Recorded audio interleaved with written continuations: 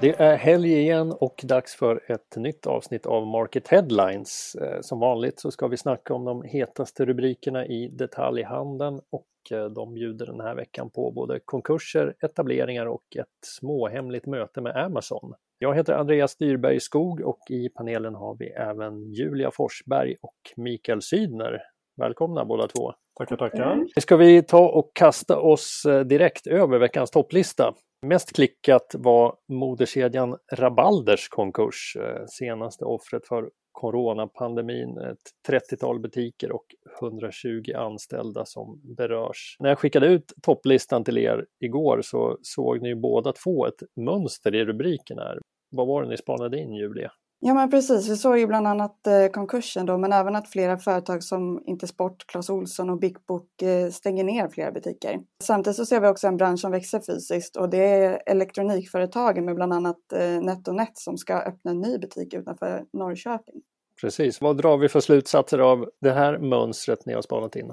Ett visst segment av butiker som fortfarande klarar av att växa fysiskt och det handlar väl bland annat om att den tekniska utvecklingen går snabbare än vad konsumenterna hinner hänga med. Och då kanske behovet av fysisk hjälp och service ökar, tänker jag. Ja, mode och sport är ju branscher som har varit hårt pressade både av e-handeln och sen har pressats hårt under corona dessutom. Redan innan sommaren så förutspåddes ju en andra konkursvåg här under hösten.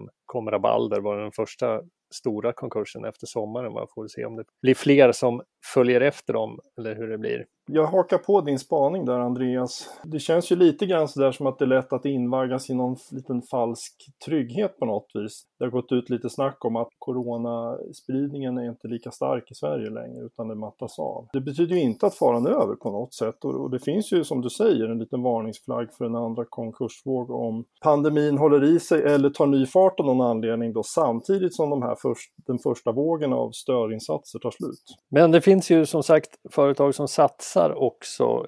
En satsning som lockade stort intresse under veckan var Coop Mitt som kommer att öppna obemannade butiker. Stort intresse från branschen, många som klickar. Liksom, är det nu det kommer i stor skala också, de obemannade butikerna i Sverige? Vad tror ni? Jag skulle säga att utvecklingen i just matbutiker har gått åt så här mer självservice under ganska lång tid. Alltså många kunder är redan rätt vana med att betala själva i snabbkassor och kanske inte har så mycket interaktion med personalen. Så att jag tror att det är ett koncept som kommer att tas emot ganska bra. Men det tror jag också. Sen hur pass bred den här fronten är, det återstår väl att se då. Jag tror att många bygger upp det nu främst som kanske ett brett komplement då. Främst på ställen där kanske ett traditionellt koncept inte alltid passar. Det har pratats om hotellobby, studentboenden, företagsbyar och så vidare. Och Pressbyrån som kör igång med sitt Go-koncept här. De har ju faktiskt sagt att det här är ett viktigt expansionsben för dem. Så det är absolut något att ta på allvar. Absolut, vi ser ju även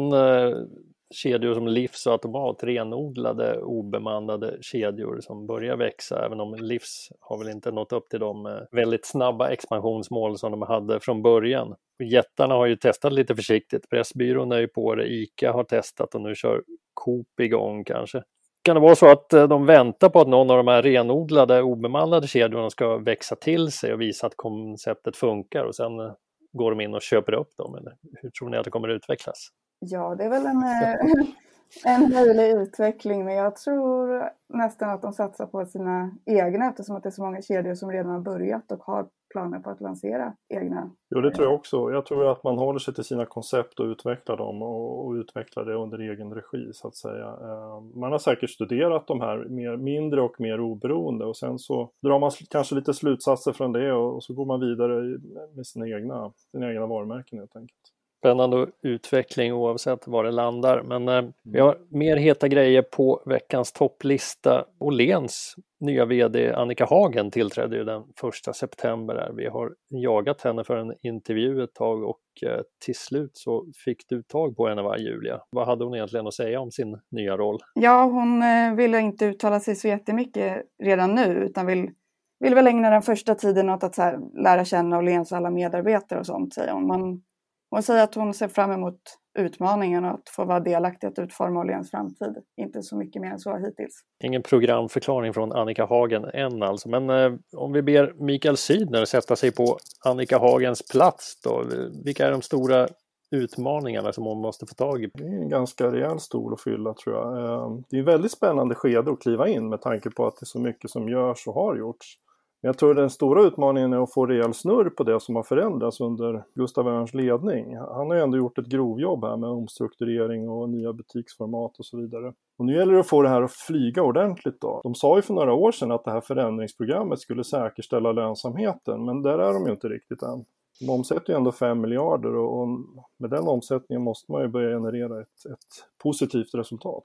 Så det är väl det mer övergripande. Sen kan man ju fundera på det här marknadsplatskonceptet då, som jag kan tycka är lite otydligt. Hur ska det paketeras egentligen? Inte minst online nu när Amazon kommer också. Och jag vet inte om Åhléns uppfattas som en marknadsplats eller som ett stort varuhus även online. De har ju sagt att de gärna ser sig själva som en marknadsplats. Frågan är hur kunderna egentligen ska uppfatta det. Det kanske tåls att fundera på ett tydliggörande där. Ja, det ska bli intressant att se vad Annika Hagen hittar på med Åhléns. Men sist men inte minst så var ju det där hemliga Amazon-mötet som vi nämnde i början. Det var ju du, Mikael, som hade ett videomöte med en representant för Amazon i torsdags. Vad hade de att berätta egentligen? Det var ju kul att de ville träffa oss såklart och prata.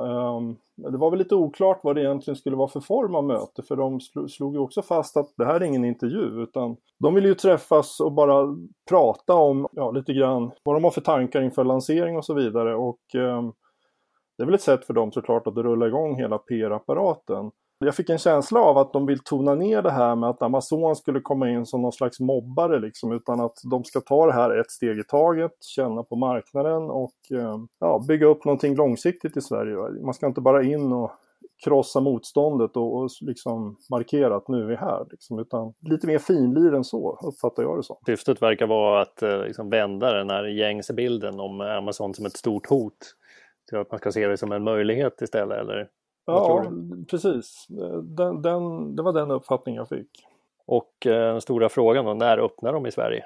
Den frågan ställde jag ju såklart, men det kunde han inte svara på. De är ju i en fas just nu där de sätter ihop ett svenskt team. De ska ju ha, det mesta som är på sajten ska ju vara på svenska. Kundservice, valuta, språk, allting då. Allting ska kännas naturligt svenskt då. Så att samtidigt som man håller på att jobba in kunder till själva plattformen också. Så att det tar nog en liten stund till det där, en känsla av. Ja, det hade ju varit en bra avslutning på det här avsnittet att avslöja lanseringsdatumet. Men vi får spana vidare på den frågan. Och vi önskar alla en trevlig helg så länge, så hörs vi nästa vecka. Trevlig helg. Trevlig helg.